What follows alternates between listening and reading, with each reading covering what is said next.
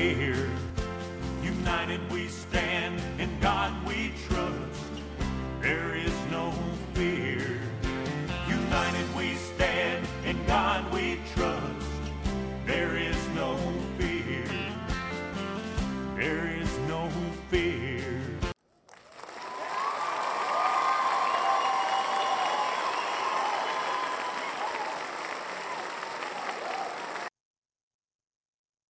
It is time.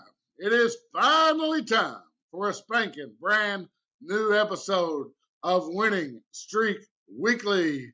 I'm your host, Jason Nall. Glad to be back with you again this week, whether you're catching our podcast on Spotify or Apple Podcasts, or maybe on the radio at 101.3 The Buzz right here in Cleveland, Tennessee, or WNWS.TV. Anyway, you have found us. We are glad you are here.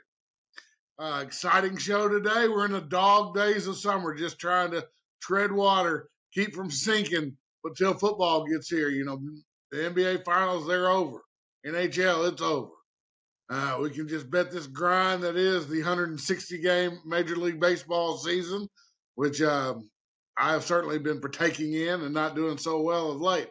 But we have some exciting news tonight. We have a new sports handicapping contributor coming on in our next segment.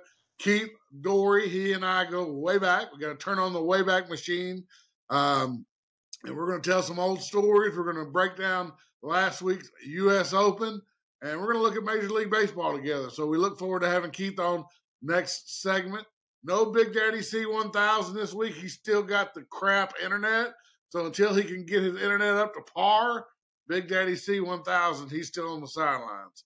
Bad Lance Brandon, he's Sir Mix-a-Lot on the back end producing the show this week. He'll be the one uploading the podcast and getting it to the radio station after we finish recording. But you've got Keith and myself for the duration tonight. So let's start as we always do with the good, the bad, and the ugly since we last met. The good, I'm going to the Celtics. They said, you know what? We got embarrassed by Miami. We got to make some changes. We really kind of loafed the entire playoffs. We're the best team on paper, but didn't get it done. Well, they couldn't get rid of their two big stars, but they got rid of Brogdon, and they're bringing in Kristaps Porzingis, the unicorn, the Latvian, the 2015 fourth overall pick. 7-footer, game changer, averages 8 rebounds a game, and might be what the Celtics need to get a little toughness and to be able to overcome those bad shooting nights. One, Porzingis is another shooter, but he's also a force inside and can be at 7 foot, and that's what they needed when the shots weren't falling in games 6 and 7 against Miami. They had no way to score on the inside. So, deal not all the way done yet, but there's enough smoke out there to believe there's fire, and we know that the Wizards are selling it all off. A fire sale in Washington. Bradley Beal gone to L.A. Now, presumably, Porzingis goes to the Celtics. That's $90 million off their payroll. They might not win 10 games next year. They're looking for that total rebuild through the draft and through lottery picks next year. So I believe this one's going to come to fruition in the next 24 hours. But the Celtics have let a lot of people down this year. They lost to an inferior team and left us with a finals that wasn't very competitive, where I think the Celtics might have been a little more competitive against Denver. Kristaps Porzingis was with Dallas, had a good career, never won big, never won a championship, but he's still a young player, 2015 draftee. I think he can make a difference at the rim as well for the Celtics, blocking the rim, giving them a little defense. So that's my good. Celtics not sitting back and taking it easy. That play made it to the East Finals, but we know it was a letdown. They should have won. They should have got to the championship. The bad. I'm going to go Major League Baseball's replay process. My goodness, just Tuesday night, 6-6 game, Texas and the White Sox, and, you know, it doesn't matter what sport it is now. It's very hard to play defense. So in baseball now, the catchers can't block the plate anymore. Like, you know, when I was coming up playing baseball, we were taught catch the ball, block the plate, keep the runner from third from being able to touch the play. Well, that's now illegal. So Rangers catcher Jonah Heim behind the plate catches a perfect throw, tags the runner out, even though the runner had an opportunity to touch the plate, it wasn't blocked, and it goes 6-6 and it goes to the ninth. Well, the White Sox challenged the call, and after the review, MLB and their review team off-site comes back and says the plate was blocked. Anybody can go right now and just just go on Twitter and look for Rangers, White Sox replay, and you'll see what I'm talking about. I mean, I can't imagine this replay crew in New York, I believe they are, finding that this plate was blocked. Horrible. And it changed the game. So the White Sox end up winning the game. Rangers doing all they can to be competitive and hold off Houston in their division. If it comes down to one game, it's highway robbery. But this was a bad call, and they went to replay and reverse it. That's what's crazy. So Texas Rangers manager, he gets tossed arguing it. He's 80 years old. He says it's the worst call he's seen in his entire career in baseball. And the catcher for the Rangers, Jonah Heim, says, "How can I block the plate? I was behind the plate." And he was, if you watch the replay. So more bad review, more bad officiating. The replay system has just made officiating worse, if you ask me, for the most part.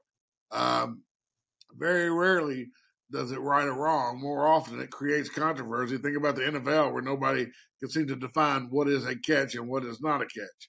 But in this case, it was Major League Baseball, and a 6-6 game goes to the White Sox, who challenged the call, and they ended up reversing it, calling the runner safe at the plate. They win 7-6. So defense loses again, even on a replay. The bad and the ugly. Let's go to Memphis, Tennessee, and Penny Hardaway. Are you kidding me? News breaks as this afternoon before we do the podcast that Penny Hardaway is going to be suspended for the first 3 games of the upcoming college basketball season. I mean, the guy can't stay out of trouble. Memphis can't stay out of trouble in general.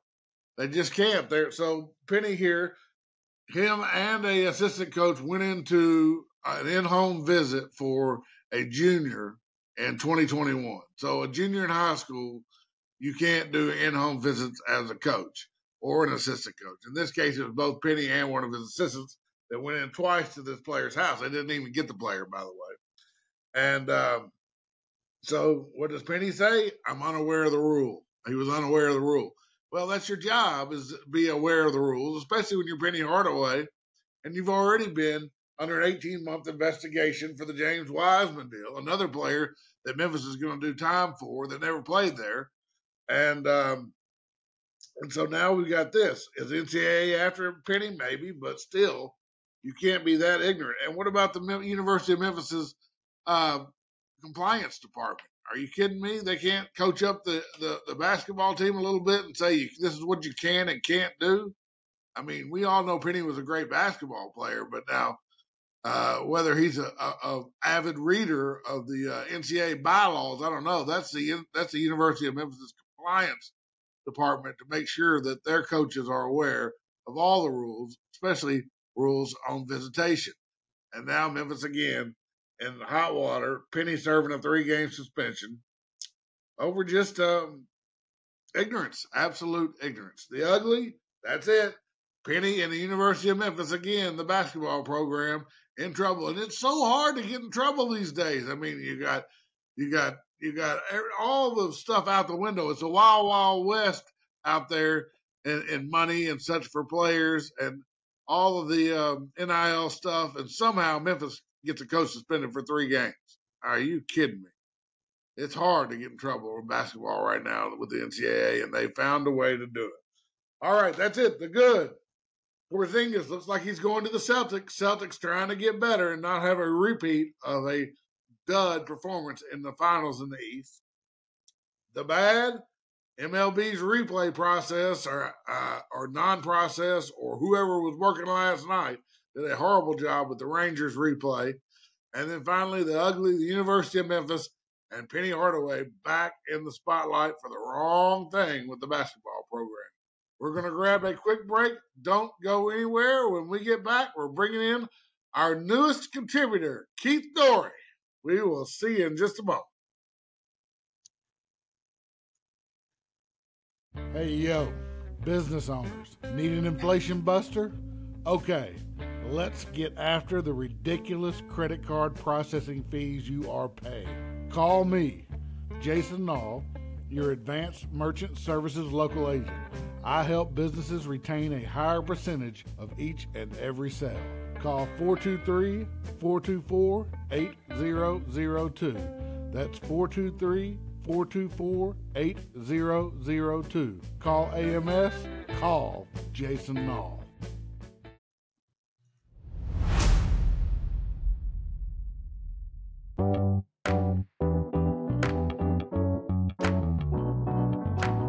Powered by Riverside.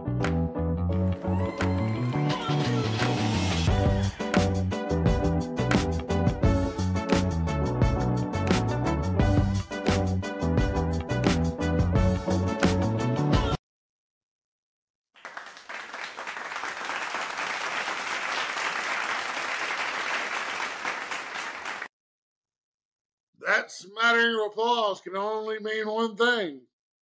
Keith Dory's in the house. Keith, how you doing tonight, buddy? I'm in the house. I'm excited to be here and talk with any subject and all subjects you want to talk about.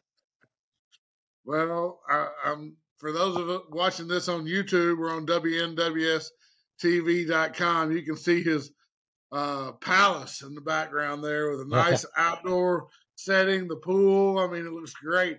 I'm in a lot of hard Hampton work. Inn. Lot of hard work. I'm over here stuck in a Hampton Inn, and you, my man, are doing it right.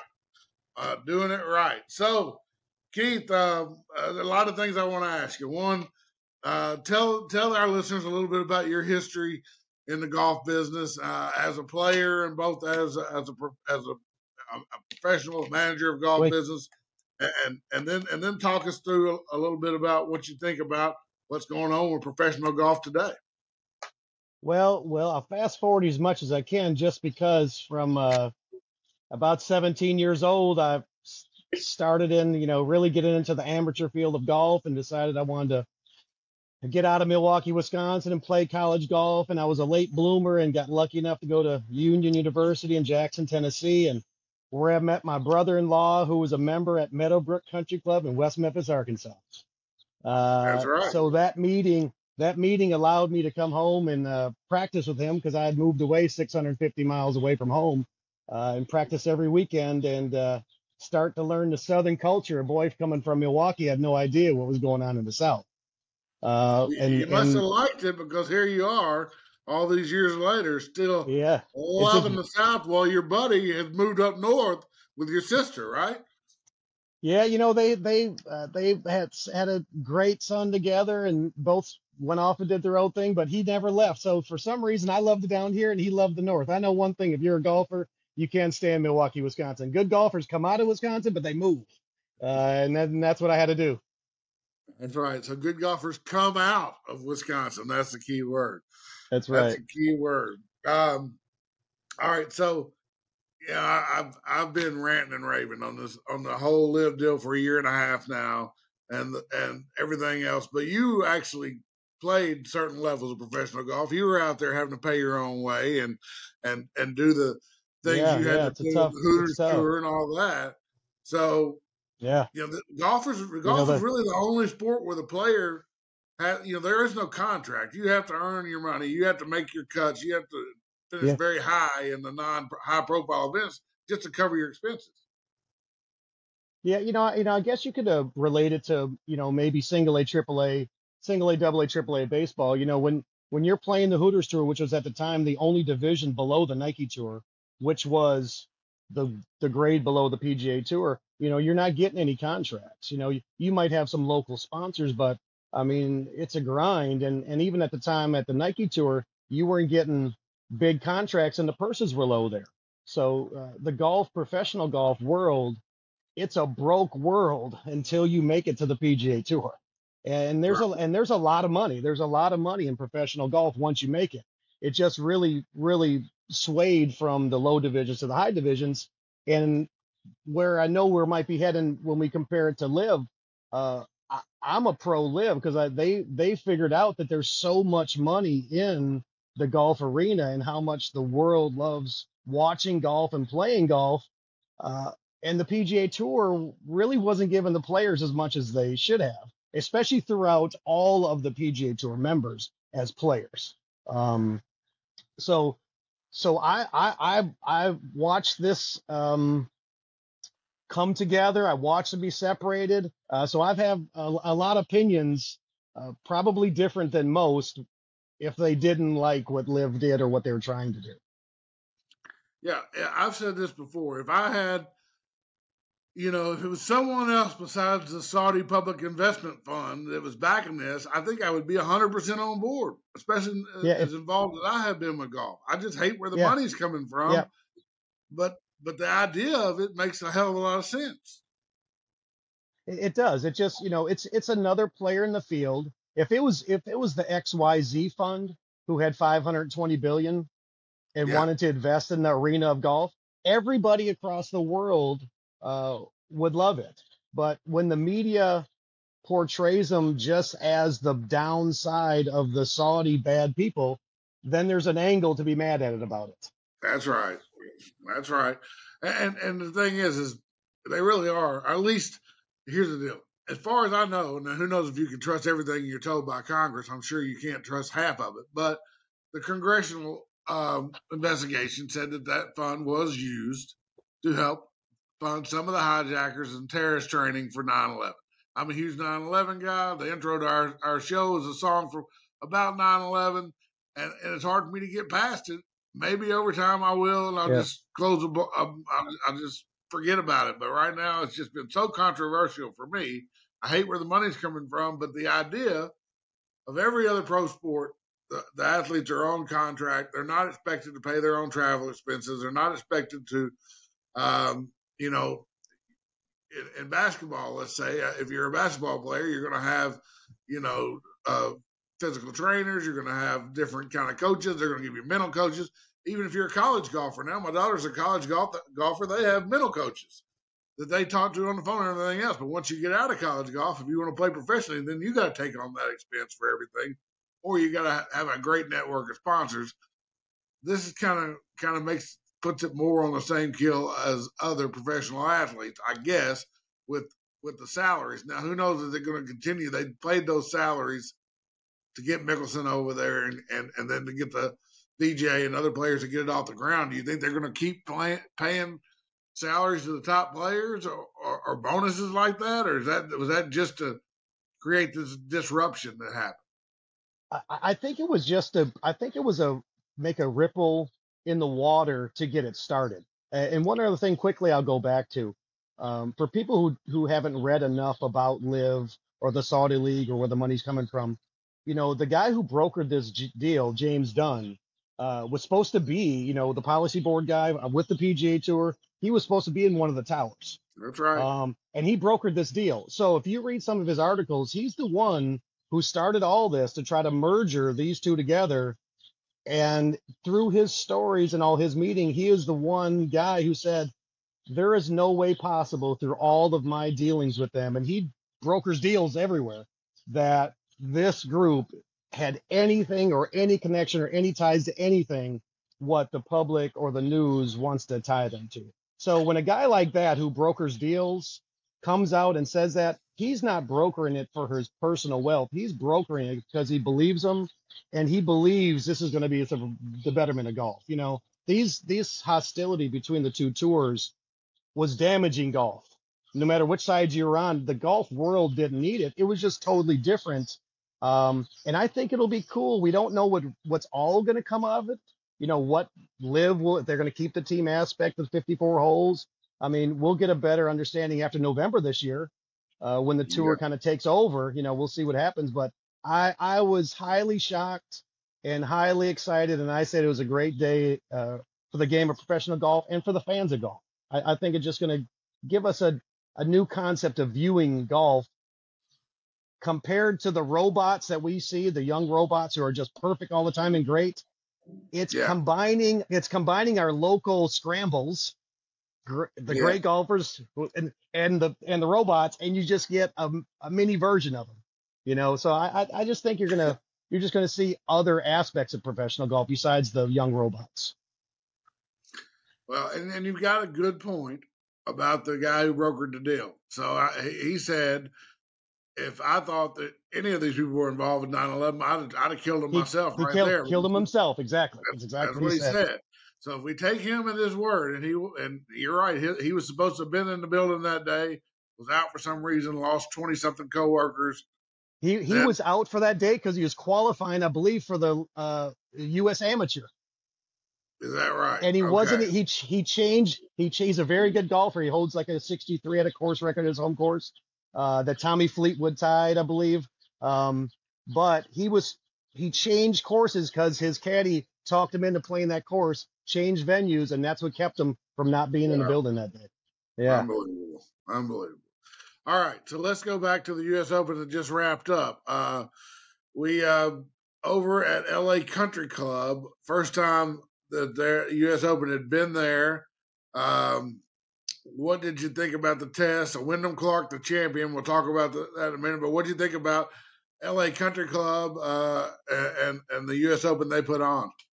So I played LA Country Club a few times, and I loved it as a player. And I was familiar with a lot of the comments coming from the players where they said, we kind of like the course if it was just a weekend round. It's just not really setting up for a U.S. Open style facility. And I kind of knew it was coming because of how that course was built. Yeah. So quickly, I'll talk about the course and then we'll talk about the players. It's quick few things about LA Country Club is very wide fairways. And anytime you do a U.S. Open course, it's very firm fairways. So Yeah. if they're wide and firm, that ball is going to roll a lot. And generally that ball is going to start, and they're slopey, it's going to gather in the same spot. So if it stays Okay. in the fairway, they're going to get multiple divots, tons of divots in the same spot. Because once you hit a certain slope and it's fast, that ball is going to go to the same spot over and over again. I think the tee setup tried to prevent that from happening, but it was happening. Yeah. And the other thing you don't like about a U.S. Open course as a player is you don't like blind shots. A U.S. Open, it's just tough in front of you. The rough is high, the greens are fast, and just figure out a way to make par. And that was a little bit different. And then the final Yeah. thing, I So, really didn't know that they're complaining it was difficult to get patrons there. And at a U.S. Open, they want to hear some roars, and it was tough to get a lot of patrons there. yeah, I think they only had 9,000 general admission tickets that they allotted, but most of it was hospitality and corporate tickets because they could stage them in the tents and the areas off to the side. But just having a raucous crowd like we've seen sometimes at Bethpage Black and different places, it was lacking. That part of the excitement was definitely lacking. And Right, you expect that right. at a U.S. Open, a lot of cheering, and with Ricky Fowler on the leaderboard the final day and Rory, it would have been wild. I think had it been a traditional fan base at a U.S. Open. Yeah, my early pick was going to be Rory just for the reason that, I mean, he can hit it so far with fast fairways, and he's been hitting his driver so straight. That was Well, my early pick before the tournament started. I took Cantlay, and I can't ever seem to get him home. He finished 14th, and then I took Cantlay's kind of like the Dallas Cowboys for me. Every time I pick him to play good, there's no chance. Yeah, you're right. You're right. And by the way, I saw something on social media a couple of days ago. Is 10,001 days since the Dallas Cowboys won the Super Bowl. So Well, as a Green Bay Packer fan, you know that doesn't bother me at all. it doesn't bother you at all. And forget about you being a Green Bay fan. We'll talk a little Aaron Rodgers here in a minute. All right, talk to me about this leaderboard here at the U.S. Open. McIlroy, he was right on it. One shot back, just couldn't close. Wyndham Clark was tough. Wyndham Clark just I saw, obviously we saw it early, and I thought Rory would play a little bit tougher on Sunday. I assumed Ricky was going to have a tough problem just because I mean, his game, the whole world was rooting for him.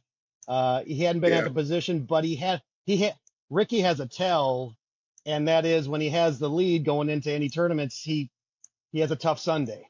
And we kind of showed it early. And then yeah, Wyndham just, when you watch a player on Sunday start hitting the middle of fairways, not just fairways, but the middle, you know their game is on. And it was kind of showing early. I thought Fleetwood was awesome on Sunday. I mean, I like Tommy Fleetwood, and I yeah. love the way he can charge. That dude, I wouldn't gamble with. I used to have a saying, there's a lot of people I'll play, just bring a suitcase of Meadowbrook. But I don't want it to be Tommy Fleetwood. No, fairway Jesus 7 under in the final round, 5 under total. He is yet to win on the PGA Tour, though. Yet to win. It's amazing, amazing. Even coming out of the playoff loss the previous week, uh, Tommy Fleetwood is just, you don't want him in your rear view mirror too close, because when he gets going, he doesn't Yeah, get nervous. He just pours it on and pours it on, and it's a short term stat on him, because he's not going anywhere. I mean, he's going to be around for a while. yeah. I, Yeah, I agree with I, that. I think he'll be around for a while. I remember when he's been around for a while now. When I first saw him, I guess 10 years ago. I don't know how long ago. I just remember thinking how fast his swing was. It was just a blur how quickly that damn club moves. and Uh, very controlled, like his inner part of his body, when you watch it on TV, stays so still, and the club just rips around him the same way every time. Beautiful Same way, golf swing. unbelievable.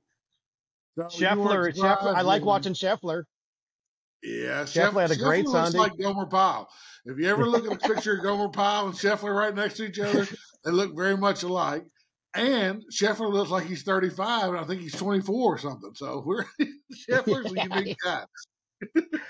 Look, Scheffler's that guy too. When he's not on TV, you could see him at the Quick Trip, and yeah, I mean, you just think this Yeah, guy's he's just shopping for some ramen noodles or something. definitely, He's not supposed to absolutely. be in the top 10 of every major, over the last 2.5 years. No, definitely not. And But and very Fowler, grounded. I mean, you almost gotta like him. I mean, very grounded. I've never met him, but he just yeah, seems like a dude who's just, he leaves it behind and goes to his real world when it's not on TV. that's an interesting take on Fowler. So you expected Fowler to stumble on the final round there. Yeah, I mean, it wasn't just my stats. I saw a bunch of stats because I did place a few final round wagers, and the only guy left off was Wyndham, just because I didn't Okay. know if he was ready or not. I thought Rory and the money on Dustin Johnson was great. But Fowler, It, I would have taken a bet if I could have seen it not taking top 10, if it was available. It made sense. so talk to me a little bit about, that's one thing that's come along in the last 10 years. The ability to bet golf has completely exploded with the legal apps and all the stuff that people use now to bet with, DraftKings, FanDuel, all that. I mean, it's just amazing how much action you can get on golf. Yeah, What are your yeah. favorite kind of plays in golf? I talked leading into the Open. I like to take a flyer, a little pizza money on a couple of winners, but I really like to play top tens and top 20s because you can have a guy have a great week and finish 11th. You want to get paid on it. Yeah, oh yeah, yeah, yeah, yeah, yeah. I like top tens, especially if you're watching golf and you track how players are playing, and you know the course a little bit. You know if it's a fairway Yeah, course, if it's an up and down course, and you can watch trends of fairways hit and greens in regulation. Very key stat. And then I really like matchups, because if you're watching golf at all and you're using trends, matchups are always good ones to yeah. use if you're following it. Yeah, matchups are good. That's kind of for your football bettors. It's just a head to head. You're taking odds on a player versus that player, either in the tournament or per round. You can bet it. And yeah, I've made some pretty good money off of that kid Eric. Well, he's not really a kid. He's 35. He's having a great year. Eric Cole has done good matchups the last couple of weeks. So I've been able to survive off of Eric Cole money the last couple of weeks. He's done well for me in matchups. Matchup bets, to me, to give you a comparison, are like people bet matchups that don't watch it, like, oh, I like that guy. Let's bet on him. He should beat that guy. It's kind of like when people used to bet dogs. And they're like, I like that name. Let's bet on it. Yeah, that's So, right. so guys who watch, they have the knowledge of that should win. You know, it's a high percentage there, and we're using the money of people who don't know what's going on, and they're just taking a flyer on a matchup. So you get pretty good price if you're watching matchups. We're talking with Keith Dory, our newest contributor on golf and really all things sports betting. Keith's a seasoned gambler with 20 plus years experience, and we're glad to have him on the show. We're going to grab a quick break, and we will come back, and we're going to listen to Keith tell us a little bit about his personal U.S. Open experience 20 years ago. Don't go anywhere. This is Winning Streak Week.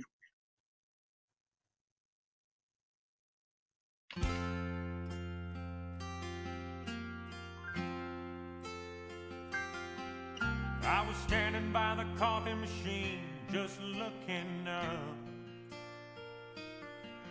when the first tower fell. Well, I just dropped my cup. My tie grew tight in my Navy business suit, and I began to think about what in the world we could do. On live TV, we all witnessed the attacks. Welcome back. It is Winning Streak Weekly, where we are always in search of that next winning streak. I'm your host, Jason Nall. We're talking with Keith Dory this week. We talked about the U.S. Open, but Keith, tell us about your personal experience at the Big Dance, the national championship. You said it was 20 years ago, this U.S. Open, right? It was 20 years ago, this U.S. Open. Yeah, you know, it was a great journey with a terrible ending. You know, when I first started playing golf professionally, the U.S. Open qualifying was kind of like, it's just something you put on your schedule and you did it. You never really thought you were getting in. So I made it to numerous U.S. Open finals because it's just one of the things you did. My move always was I would go to Wisconsin for the first local qualifier. And local qualifiers they're around the whole country. Well, I would go up there because I was seasoned and I like northern grass. I like Kentucky blue and I like bent grass. But I'd go up there, they would barely be practicing. So I could get through a bunch of the locals. Now comes the real deal, the sectional qualifiers. And there's not many of them. There's around 11, and now they do a few overseas and stuff. But that's a real deal. That's the longest day of golf.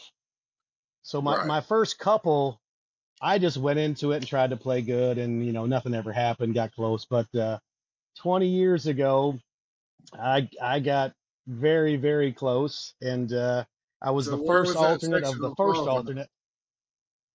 It was in Kansas, and I didn't really know what I was doing then, but I chose that spot because it was a little northern, and they only had one spot.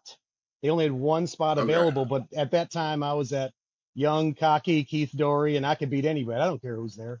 And that's kind of how it happened. I was playing really good, and it was a course just to hit fairways. I liked U.S. Open golf because I never really went super low, and it was just a strategy golf, and I could do that pretty decent.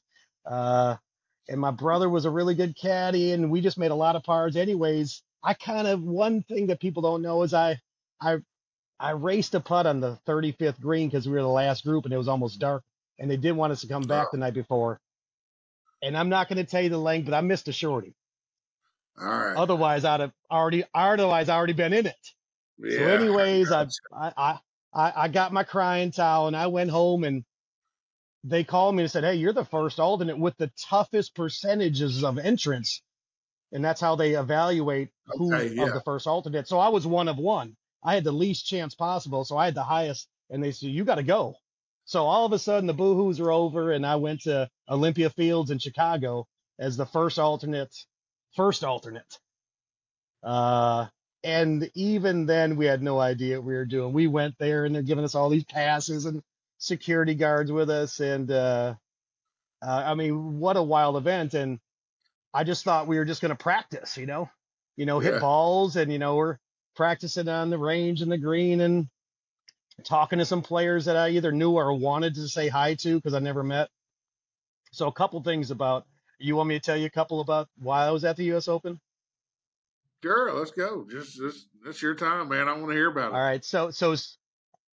All right. So Tuesday, we get through day one. And remember, I'm from Milwaukee. So all of my, I got a close family and friends, went to MPS, Milwaukee Vincent. So all my best friends from high school and all my family, they're coming down to like, holy shit, Dory's at the U.S. Open. So I got a big pile. And Tuesday, I go to the range and I'm hitting my balls and doing my thing. And, there's maybe 100 people in the stands. And all of a sudden, it sounded like a train was coming and 5,000 people are in the stands. Holy And I look cow! at my brother and I told him, I said, it's only one person. And what's Tiger's caddy, whatever his name is, Uh, Back then, uh, was it whatever Fluff Tiger's or was caddy, it after whatever his Fluff? name is, I don't even know anymore. The Australian that Stevie, caddy for Tiger. He sets his bag down right Stevie. next to me, and here comes Tiger, obviously. So Yeah. Tiger's hitting balls, and I'm just kind of joking. This dude's hitting balls right in front of me, and I'm just kind of waiting for a break, and he like changes from pitch and wedge to nine. I'm like, you always bring these fans with you? Because I was kind of quiet and comfortable over here. And he just start laughing. He says, yeah, they follow me everywhere. So So this is so we get we Tuesday. He get had 5,000 fans following him to the range. he had I don't even know how many, as many that you could pack into that little area of the driving range, Yeah, however many deep. I mean, it was just wild. And that was in 2003. yeah. So Stevie's over there, Tiger's over there, and Stevie, you're yeah, hitting away. Stevie. Yeah. So My I so got you, my bro. brother my brother Todd has always been my caddy. My brother Terry, I got an extra pass and I made him my swing coach that week. So he was on the range too. Okay. He was all in his dress duds and looking great. And, he's standing with his arms crossed, watching me hit balls. Well, he even came out of character because he was taking pictures of Tiger. I'm like, hey, don't forget, don't forget about me. So, so Tiger can break anybody. He even broke my brother trying to take little pictures of him.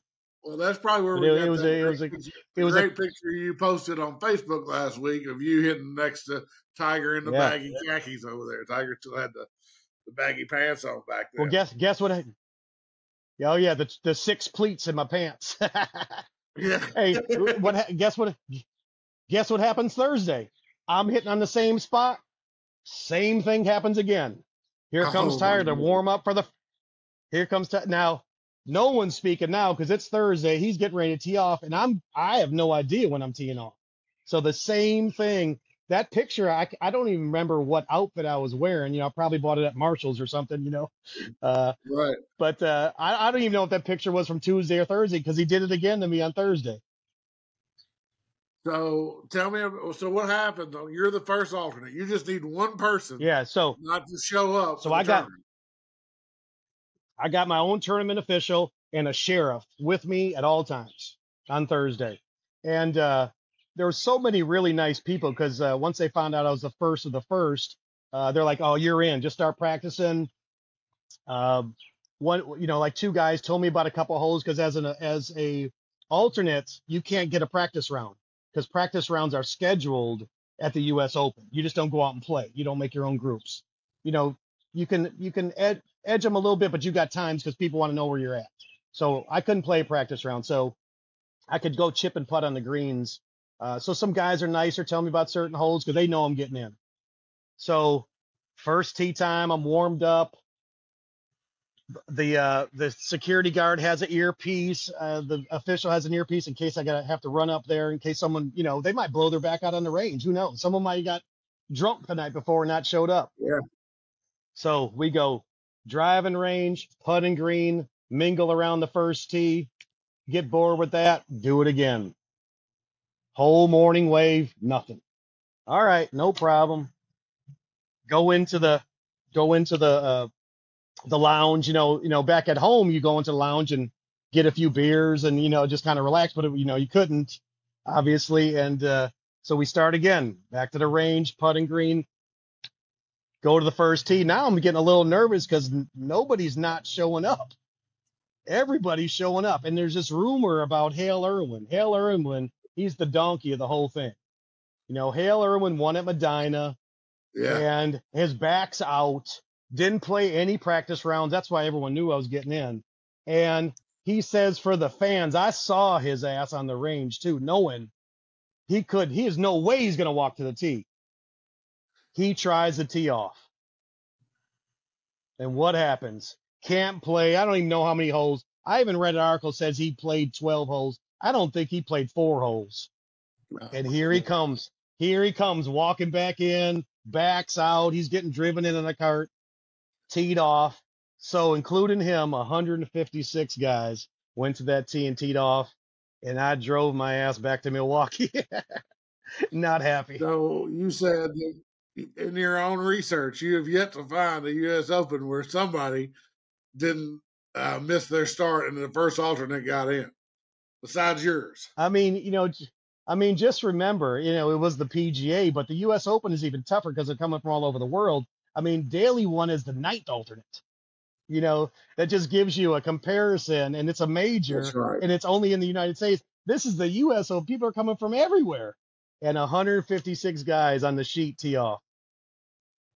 I mean, we couldn't get one flight delayed. We couldn't get Hal Irwin to let the young upstart in. I mean, so what happens if you had gotten that call and if you had played that U.S. Open?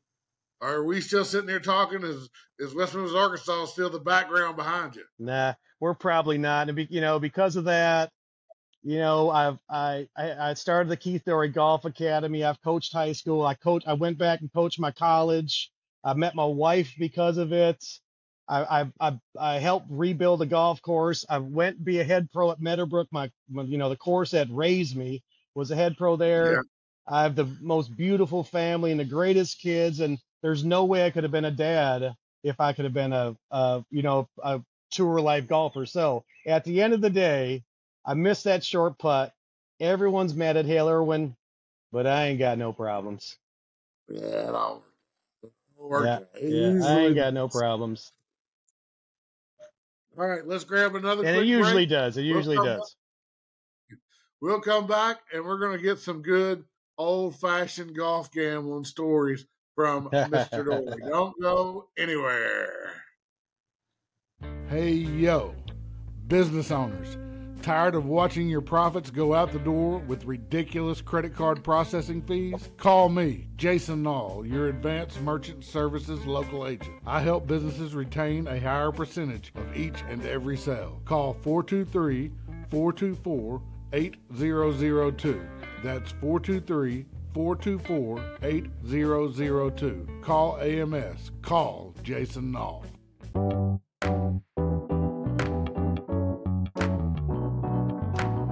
Powered by Riverside.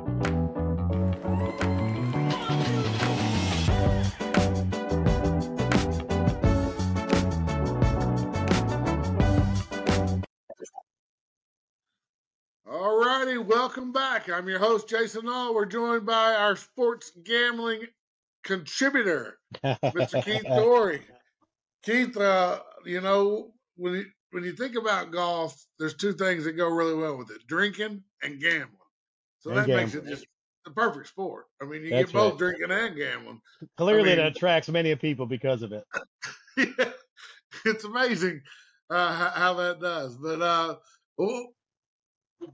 what do you think it is about golf that makes it such a perfect gambling sport? I mean, I'm talking about for the players now. Maybe not. Yeah. I'm not talking about from the aspect of betting on golf. I'm talking about when you are personally playing golf, whether you're a 20 handicapper or a scratch. Usually betting's a part of it. Betting's always a part of it because it's a couple things. It's head-to-head. It's just on you. It's not a team. And that's the one thing that got me from baseball to golf is that when I wanted to get good, it's just on you. You can practice as little or as much, and you can get as good as your talent will take you in golf. It's on you. So that's one. It's on you. And 2, when you gamble, you can make a bet as fair as someone thinks the bet is. For instance, if you only shoot 80, that's your best score. I shoot 70. I give you 10 strokes. I mean, you can just go at it. So, I mean, there's a lot of hustle moves within that, but the idea is we can get a bet close enough and me and you can play and gamble and have a great time. Everybody can be equal in golf for a bet. That's right. That's right. So, you've bet with everybody from the guys that can't break 100 to tour players. Tell me a good story. Yeah, there's bets always, and when you're in the low ranks like the Hooters tour and stuff, or you're just an assistant pro at Jackson Country Club in Jackson, Tennessee, you don't make a lot, but how you make your side money is giving lessons and winning Yeah, bets on the course. yeah, And I always wanted to play professional golf, and I knew I would get good enough at some point. Well, the majority, I got tons of when I quit playing the Hooters tour because I was winning more just traveling around in gambling matches. If this show was 3 hours, I'd tell you all of them, but obviously the one everybody asked me about because everybody knows about it and originally didn't believe it is when John Daly wouldn't leave me alone because I used to just like kicking his ass. And when you listen to all of John Daly's current stories, the only stories you get about how many times he won or how many times he beat this guy. John Daly has never been on any podcast, any YouTubes, any interviews anywhere and said anybody who's even tied him or beat him.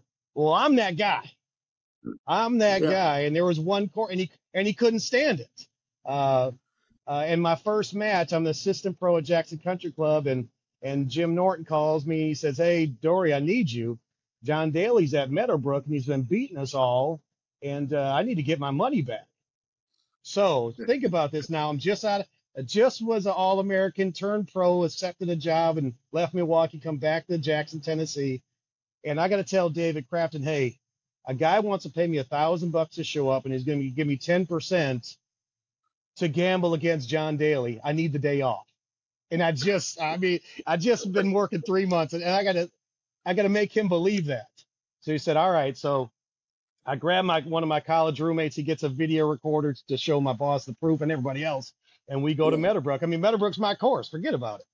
And that was the first match. That was 1996 summer, and we got Norton's money back, and he So hated it. how did those matches work? So Norton and you were on a team together against Daly by himself. So Did he have no, someone else? when if I was playing, it was always a local guy who had the money that Okay. wasn't that great. But it's a scramble a lot of times. Yeah. So a lot of people get involved, and generally, it's people with money and a really good golfer against Daly and the guys setting the matches up because they want to be on Daly's team. Yeah. Well, I was that fiery little dude back then, man. I didn't like losing in anything, and it was for money. I surely didn't like losing now. So since Yeah.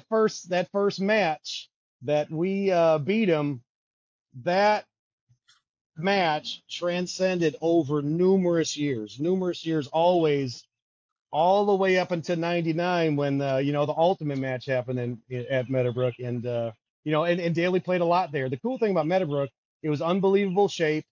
No one really knew about Meadowbrook. It was always pristine, and we could just go do our thing there. Yeah. And Daly can hide out there. There wasn't nobody going to be Yeah, looking for no one was Daly. messing, and yeah, he And played. he liked Go ahead.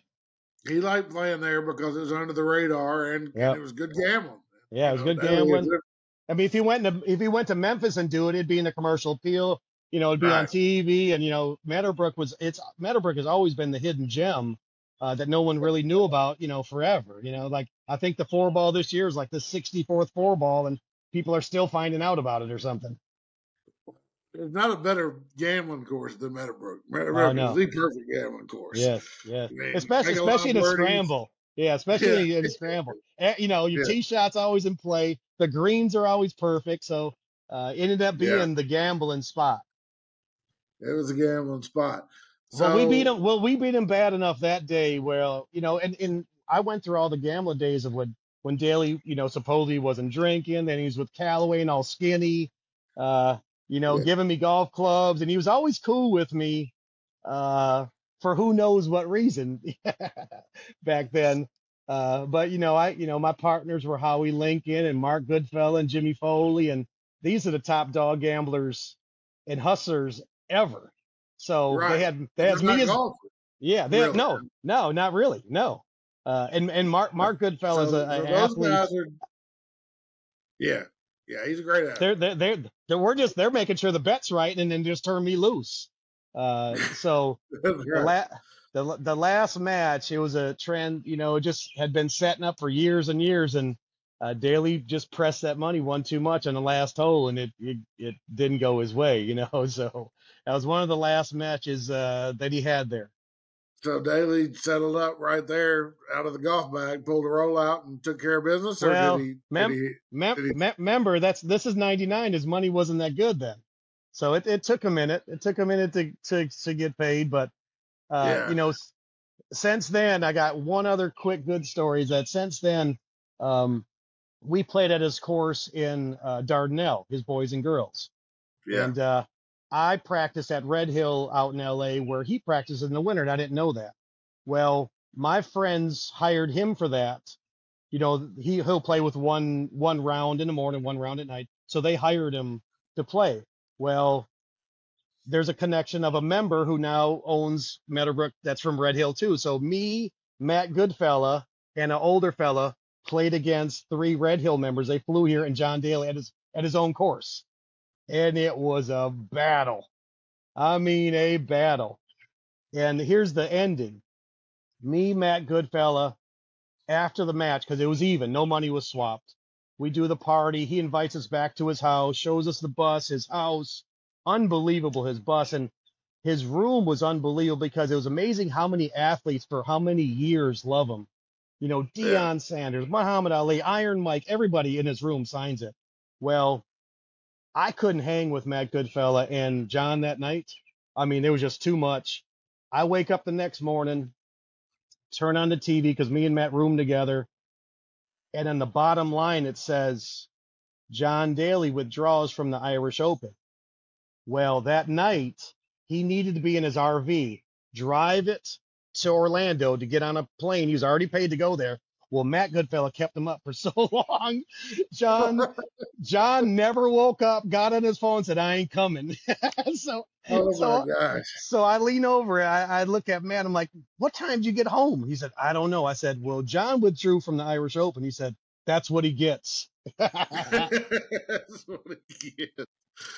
So that was So that after was one of the last '99. matches.